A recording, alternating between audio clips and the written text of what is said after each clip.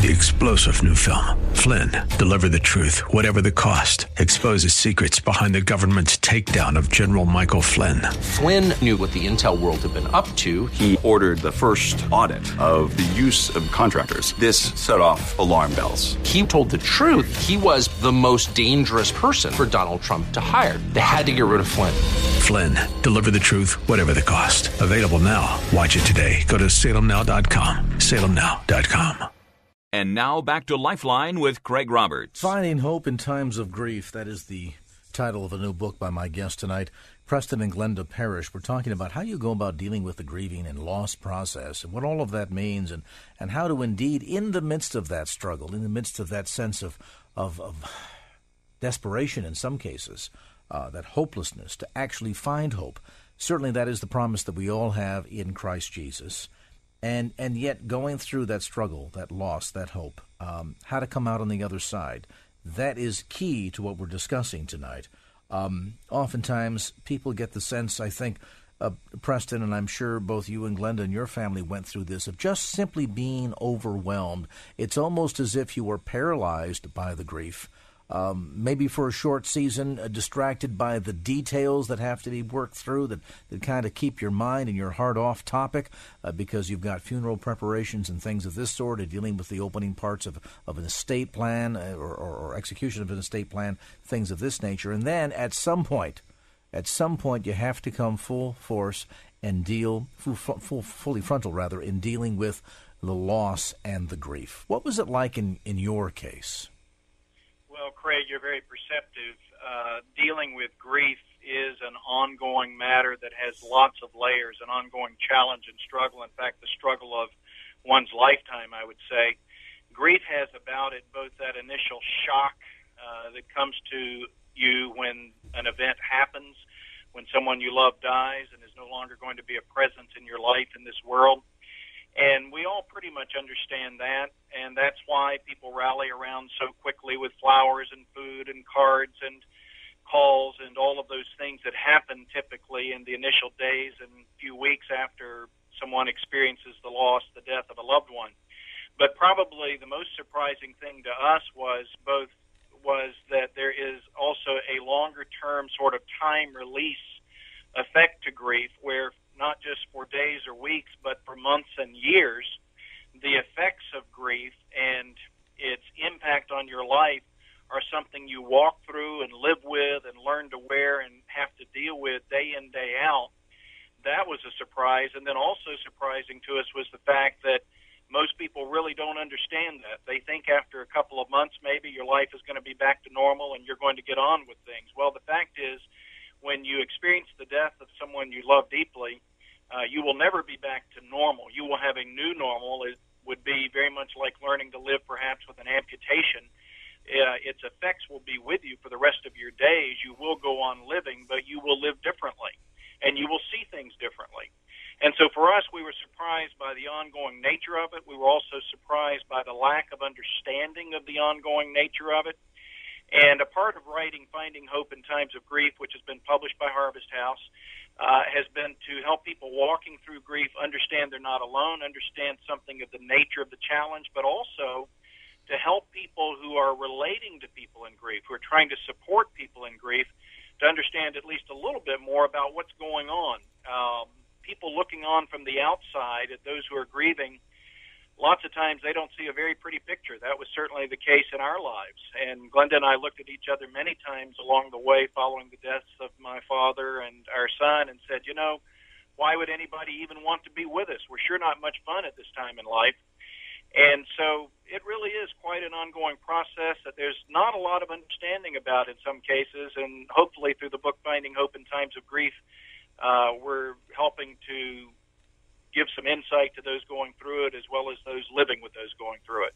Did you find also perhaps a lot of just plain old-fashioned misconceptions out there about the grieving process? I mean, oftentimes there's that sense of, well, don't worry about it, you'll get over it. I think of people that will attend a funeral service and will come, and of course they mean well. They want to share words of comfort, but instead end up saying something that seems to be, for the moment, to the grieving person so incredibly stupid. And then we ourselves add, I guess, the sense of pressure that we're trying to kind of show that stiff upper lip. We want to get back to work, get back to life, get back to the old normal sometimes. Certainly that is true. I remember very clearly about 2 weeks after Nathan's funeral that I said to a friend on a Friday, I think by Monday we'll be back to our normal schedule. And I was so wrong, because the grief was just paralyzing, and it took really for me a good 3 years before I really got back to much of anything normal. And back to another point that you had asked before, I think that's just part of everybody does it differently. And a friend, some people said some very freeing things. One friend said, at one point I just cannot stop crying. And she said, cry as much as you need to. So there were friends that had great compassion, but there was a misconception and misunderstanding on our part about what grief was. But also we were surprised, especially with the Christian community, about a misunderstanding about grief and some of the things that people would say to us. Help me understand more about that, because, we sometimes as Christians can say some cruel things, again, I think largely out of a sense of ignorance, or, we're wanting to help and just don't realize we're actually doing more harm than good. Well, sometimes it would almost just be flooring, because I guess one of the most insulting things anybody ever said was said to Preston by someone that had been in ministry as long as we had, and he said to Preston, as soon as I found out that your son had gone to heaven, I began to pray that God would not judge me and take my own son. And the theology that you bring to a situation is very important, but the person grieving already has a tremendous explosion that has occurred in their life, and they're just trying to pick up the pieces and cling to God the best they can. And then when somebody comes and says something like that, it just adds another big explosion. And people just have no idea how important it really is to just say nothing and be a presence and pray.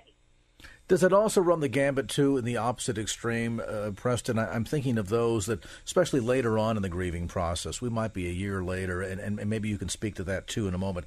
But this idea that, well, I don't want to bring back painful memories. I don't bring something up. So, for example, the loss of your son, a neighbor who says, well, I know that tomorrow's your son's birthday. They're thinking to themselves, but they don't dare mention it because the impression is that by mentioning something about your son, that's going to bring back some painful thoughts.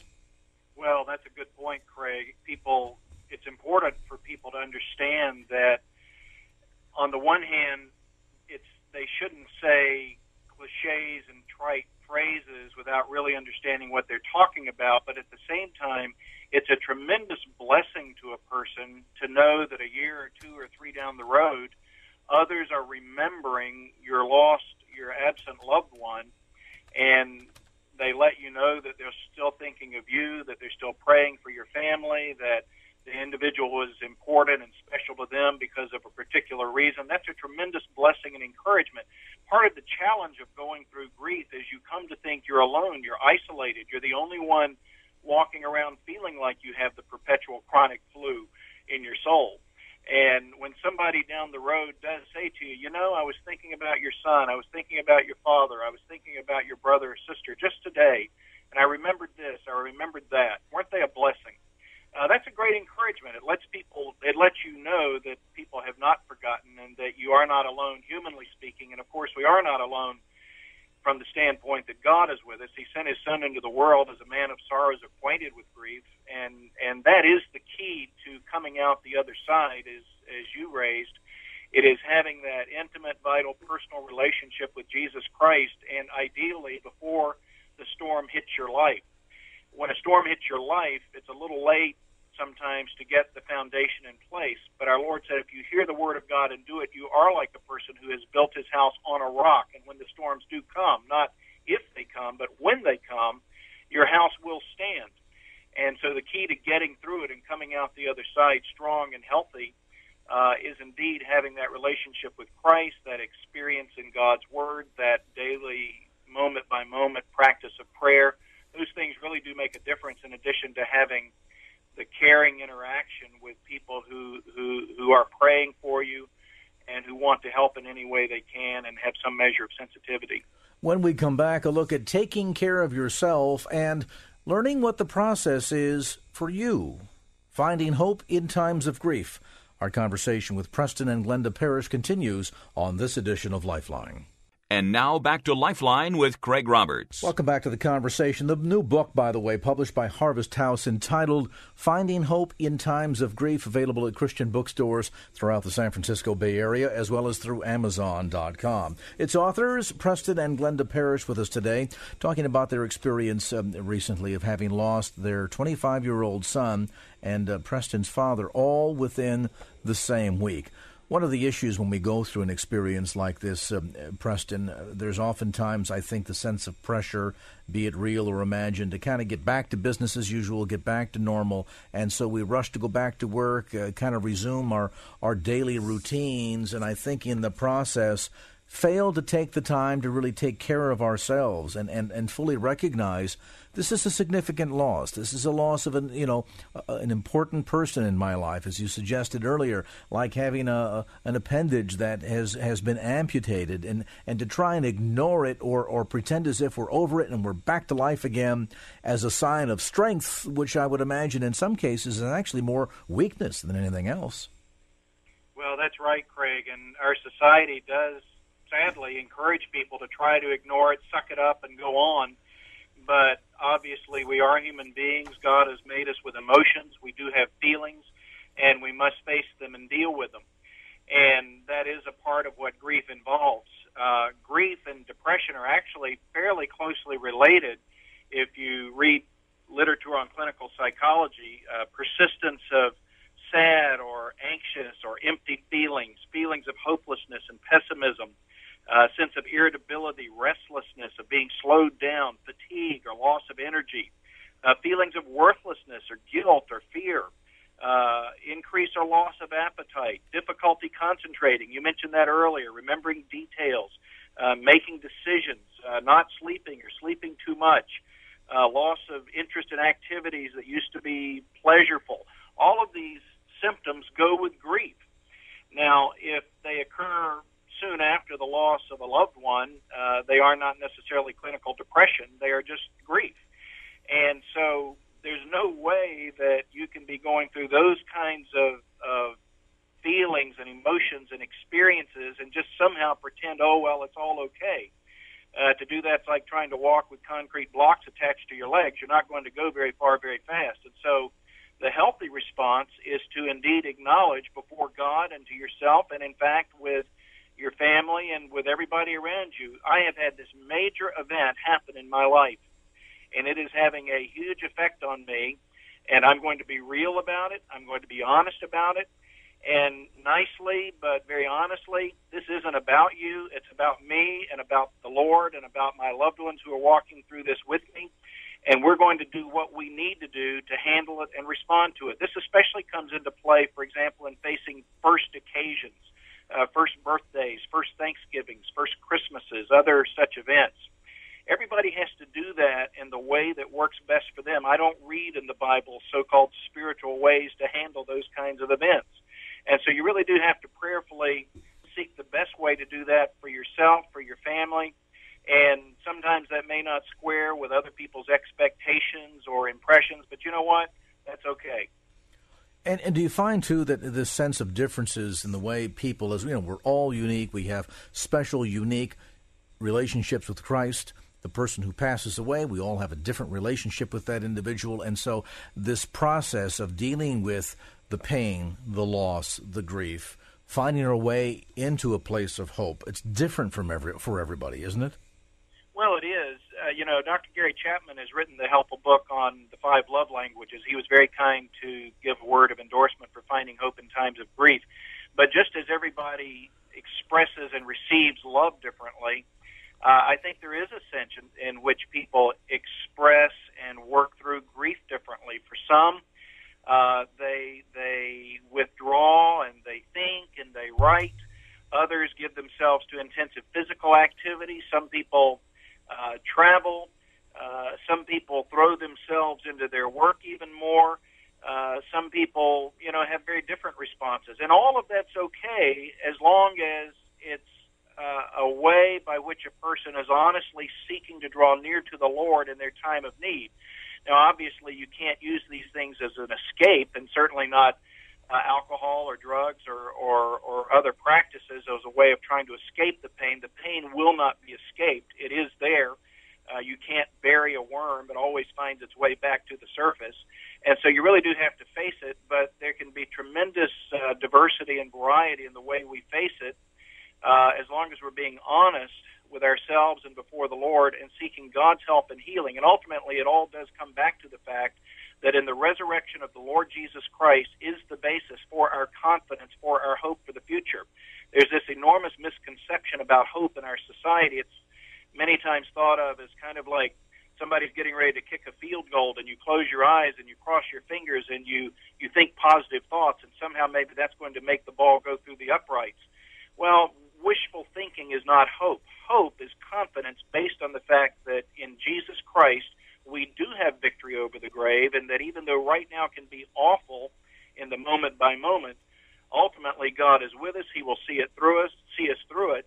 And for those who trust in Him, our destination for eternity is in the very presence of Almighty God and with those we love who have trusted Him. We're looking forward to the day when we see Nathan again.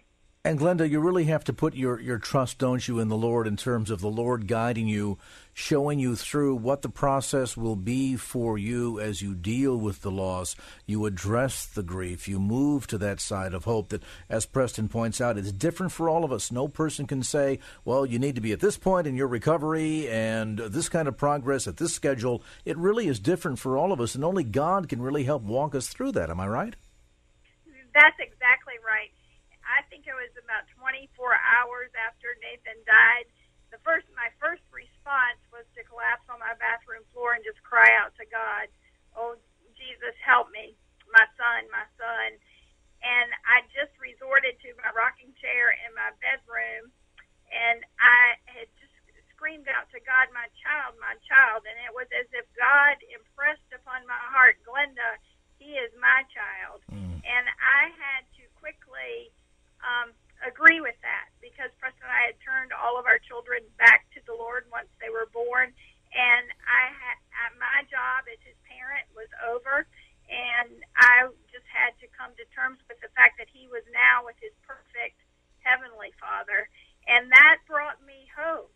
And I would see God that way in the most difficult moments, and so that is the hope that we saw. And that's the hope that we know, and that's the hope that He will give to anybody that's walking the road of grief. Let me ask you to stay with us for a moment. I want to pause on this point. When we come back, talk about the challenge of finding strength in this process, as you want that moment to break down and cry. You just want to go and have yourself, a nice, good, solid cry, and yet you have to be strong for others because you have a husband, a wife, you have children that are relying upon you. How do you get through that? Find time for yourself, allow yourself to grieve, and yet deal with the stuff that has to be dealt with no matter what. A look at finding hope in times of grief. Preston and Glenda Parrish with me tonight. We'll be back with more and some closing thoughts as this edition of Lifeline continues. And now back to Lifeline with Craig Roberts. With Preston and Glenda Parrish, a look at finding hope in times of grief. As we mentioned at the onset, loss of loved ones is something that's a natural part of life, and yet we feel as if our very insides have been ripped out. And then there's that process of how do we deal with this? How do we memorialize the loved one? How do we move on, and yet in the process of moving on, always keep part of them with us? Many of those insights detailed inside this book. And I guess the one thing that we need to be mindful of in this, Preston, and that is that no individual can really tell us how to grieve or what the process ought to be like, because that is unique for every one of us, is it not? I think that's correct. Grief is not some paint-by-the-numbers exercise. It's different for each person going through it. But what's important is that each person get to the place where in their grief, in their valley, they experience the one who walks through the valley with us, namely the Lord Jesus Christ. And that really is possible for people listening right now going through grief. It may have been all they could do today to get up out of bed without throwing up, or maybe they threw up anyway. And they wonder, am I ever going to feel better? Is life ever going to be different again? Is it ever going to be not raining in my world? Well, the answer is that God is with you. He will not forsake you. He will walk with you through your unique personal circumstances. He understands every fear, every tear that you have. He understands every factor in your situation that nobody else knows. And He walks through grief with us individually and will usher us into the confidence, the hope of Christ, if we will just cling to Him. Tell me a bit about the process of remaining strong. You both had to deal with this as you've lost a son. Preston, you've lost a father, and yet you've got kids now that are still relying upon you.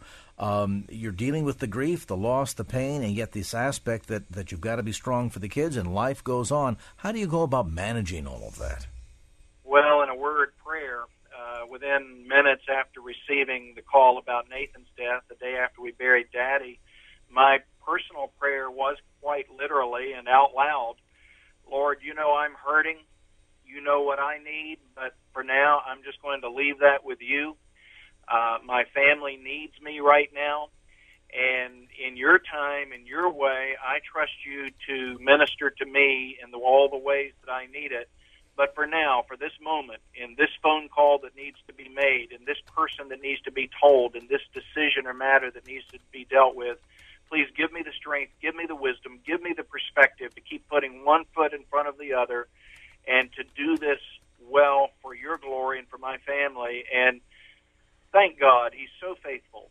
He really is with us. He really does carry us as a shepherd carries a sheep on its shoulders. He carries us.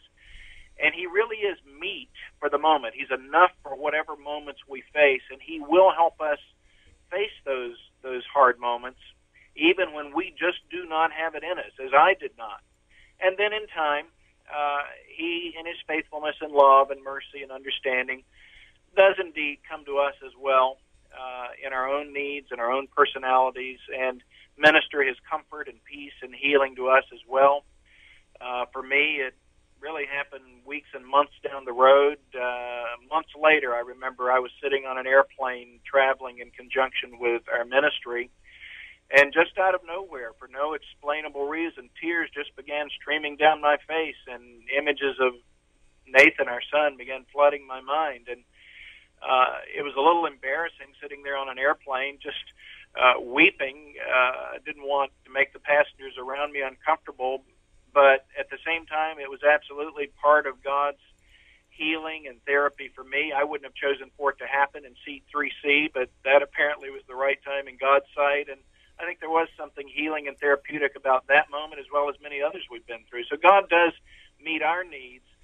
But, you know, a part of maturity is getting beyond what about me, to being able to trust the Lord with our needs and say, okay, but Lord, how do you want me to use me with the others in my life, and how do you want to use me for your glory?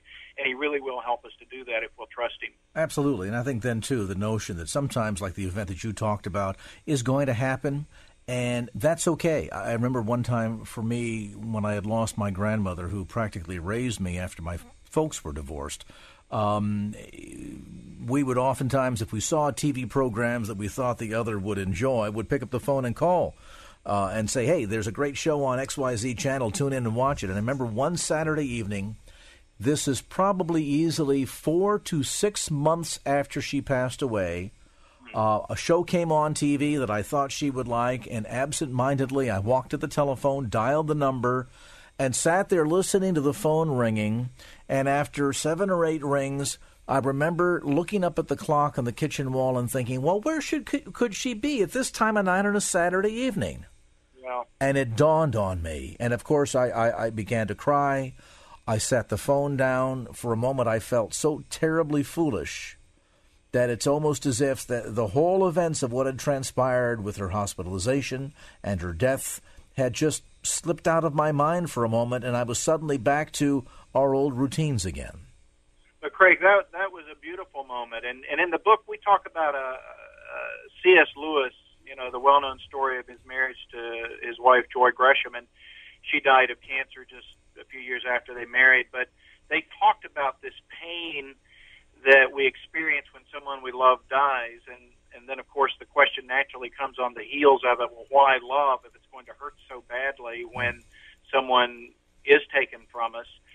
And Lewis and Gresham had this wonderful response between them. The pain then is part of the pleasure now. The pleasure now is part of the pain then. That's the deal. We live in a world right now where those two things are inseparably intertwined. One day God will wipe away every tear, but a moment like you had there in your experience after your grandmother's death is a beautiful testimony to the reality of the love you had with each other, and then absolutely with that, the pain of not having that one with us anymore. And I think, too, Glenda, that sense of always having them with you to one degree or another. I look at things today now, and I see so much of the influence of her on my life. I even if it comes to getting behind the stove and cooking an Italian meal, I do certain things now because I know that's the way she did them, and it becomes a part of you. It becomes a part of your day-to-day life, and those things bring back, as Preston suggests, those wonderful, fond memories that keeps a part of them, I think, in a sense, alive, at least in your heart. That is really the truth. One of the things that I said to Preston in the first few weeks was, it's so hard to believe how intertwined one person can become in every facet of your life, and you don't even realize it until they're gone. And Nathan was 25, so he had not lived at home for quite some time, but I still, after he died, would open drawers and see something he had written or something that he had made, and it would just take me back, just like when you called your grandmother. But one of the things I missed the most about him was his voice, and I didn't cancel his cell phone really for a year and a half, and sometimes I would just call it to be able to listen to his voice. And so those things are very difficult, but those are the kinds of things and the places that God will meet you if you ask him. Amen. And meet you, I might add, in a very significant way. The book, again, called Finding Hope in Times of Grief, newly published by Harvest House and available again at Christian bookstores throughout the Bay Area as well as through Amazon.com. And our thanks again to Preston and Glenda Parrish for being with us tonight on this edition of Lifeline. And now back to Lifeline with Craig Roberts. Well, you've been watching the numbers, and perhaps you've noticed they're telling a very interesting story. In recent months, we've seen unemployment at some of the lowest numbers in, well, quite frankly, memory. Oil has been up, stocks remain steady, and we see the Small Business Optimism Index at the second highest level it's been in some 45 years. Wow. Certainly it would seem as if the economy is chugging along on all 8 cylinders. But if that be the case, and as we see stocks again generally pretty steady, are you poised to take advantage of the trends taking place in the economy? And what role do these trends play in the future security of your family and your retirement? With some insights, we're joined now by a gentleman, a friend, certainly a familiar voice to KFAX listeners. He's David Mitchell, founder of Tradeway. And David, great to have you on the show.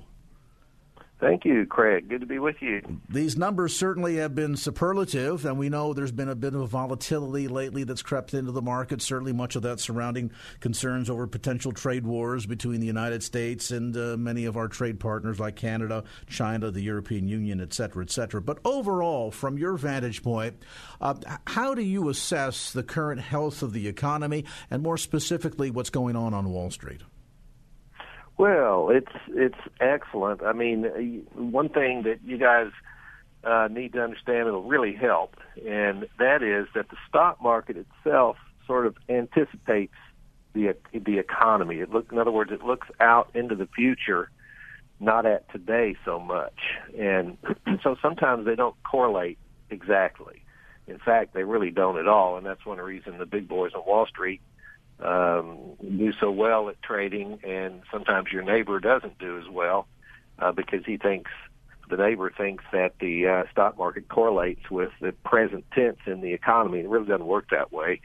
But look at it this way. We do know these things are true about the economy. You mentioned some great things there at the start of the show.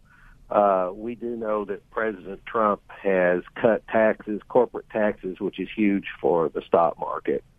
And we know that he is cutting regulatory problems that banks had that really hindered business. And by cutting those, that's good for the economy and for the stock market, both. Now, here's what's interesting. If you look back at the stock market, if you go back to the day after the election of Donald Trump, from that day up until, January, let's see, I'm going to get you an exact date, January 25th, we had what our company, Tradeway, calls the first year of a new bull market. Now, what's funny about that, Craig, is that Wall Street doesn't say it's a new bull market. They say it's an old bull market, and they just acted as if it was a continuation of everything that happened 3 to 5 years prior, which is not really true, but there are reasons why they do it that way. But it actually, with the election, the next day after it, a new bull market started. And the first year of a new bull market is different than anything else in the whole cycle because it can go up for 12 months in a row with no corrections. And by a correction, I mean where the market sort of gets wacky and tanks quite a bit. Maybe not quite 20%, but it may go down 15% and get kind of volatile for a little bit, and the trend stops and it heads down for usually 6 to 8 weeks. Well, the first year of a new bull, it'll go a whole year without doing that quite often. But then everything changes because after that first year, the second, third, and say fourth year of the bull market acts differently. And what we've observed is that normally you'll have about 3 months of very good, reliable uptrend, and then you'll have a correction. And that correction will last 6 to 8 weeks, which means it moves down and gets kind of volatile. But then after that 6 to 8 weeks period is over, a new uptrend will start, which will last approximately 3 months, and it goes on and on for the second, third, fourth year in general.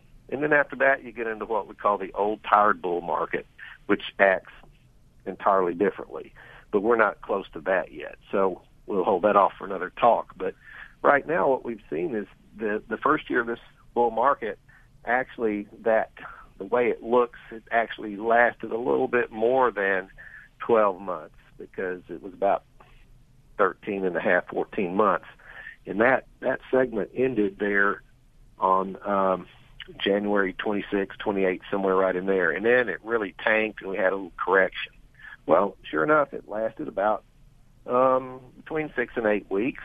And on about April the 5th, it started the next section of really reliable uptrend, which if you had a chart of the S&P 500, you could see that.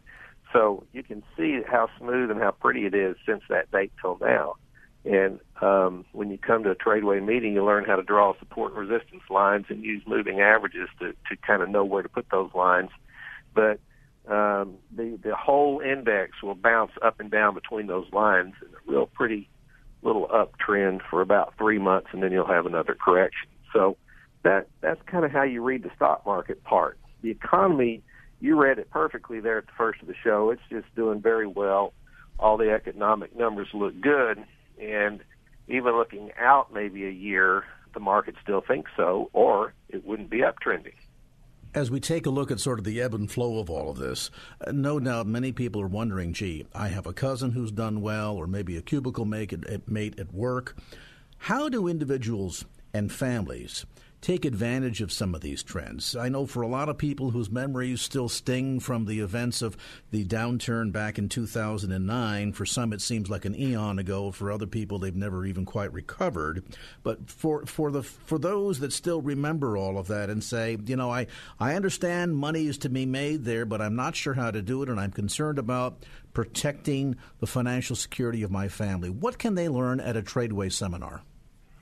Well, that is the greatest question, because I think it's a huge mistake when we decide to allow another person to take care of 100% of our total life savings. We don't know that person that well, and he claims to be an expert. I just think that's a terrible mistake.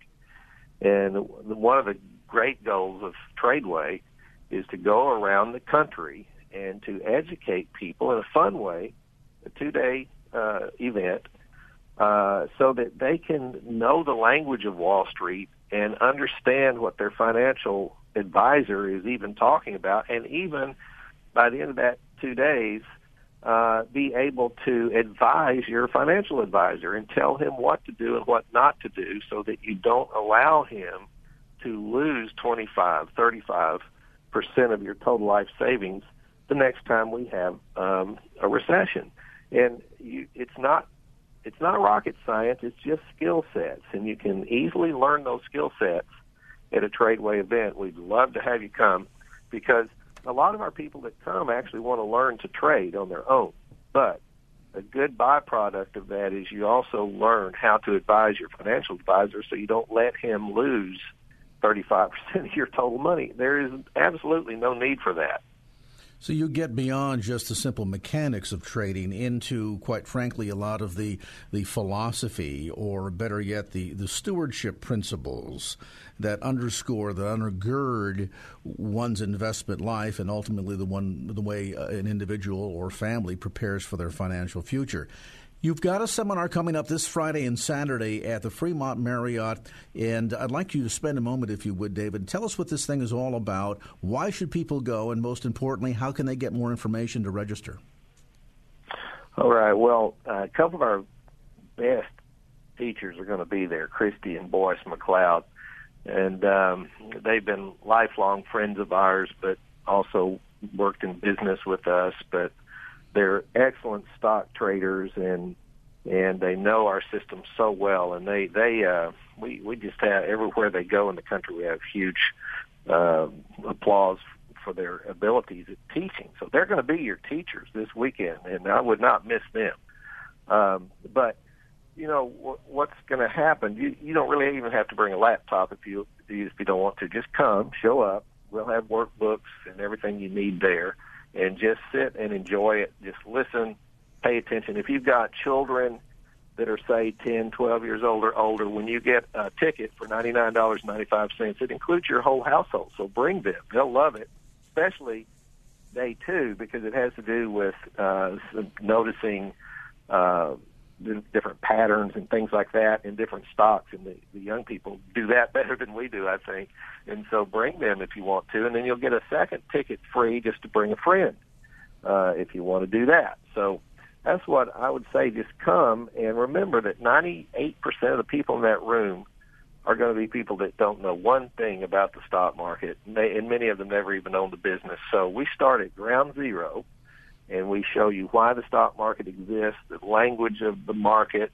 We go, as you said just a minute ago, Craig, we go into biblical principles. It's the oldest book on the planet that discusses investment and economics and finance and all these things. And so there are many principles in the Bible that are like gravity, and they flat work when you operate those principles. And we show you how to incorporate those into your investments, your investing and your trading and so forth. So it's fantastic. It's a lot of fun. It's a lot of hands-on, and it starts at ground zero. And I'll tell you what, if you come and you stay both days and you don't love it, just go to the back table and say, hey, we love you, but this is not for me, and they'll give you that $99 back.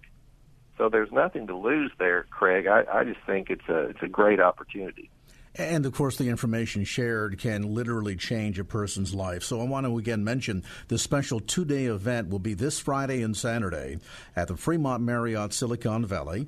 And as David mentioned, you can register your entire household for just $99.95. Plus, you'll receive an extra ticket to bring along a friend or a loved one, and again with a full money-back guarantee. To register, call toll-free 877-907-TRADE. That's 877-907-8723, or easier still, go online to tradeway.com. That's tradeway.com, and register for this special live 2-day event called Step 1, Start Your Journey, again this Friday and Saturday at the Fremont Marriott Hotel. Register online at tradeway.com or call toll-free 877-907-TRADE. That's 877-907-TRADE. David Mitchell, founder and CEO of Tradeway. David, we appreciate the time. Look forward to seeing you on Saturday. Thank you, Craig. We'll see you next time. Opinions expressed in the preceding program do not necessarily represent the views of the ownership, staff, or management of KFAX. Copyright Salem Media Group, all rights reserved. 3-star General Michael J. Flynn, head of the Pentagon Intelligence Agency, knew all the government's dirty secrets. He was one of the most respected generals in the military. Flynn knew what the intel world had been up to. He understood its funding. He ordered the first audit of the use of contractors. This set off alarm bells. The explosive new documentary, Flynn, Deliver the Truth, Whatever the Cost, uncovers the facts behind this scandal. Flynn told the truth. He was the most dangerous person for Donald Trump to hire. I find out the worst enemy that I'm going to face in my life is right here in America. They took my assessment and they wanted me to change it. And I was like, I'm not changing it. They had to get rid of Flynn.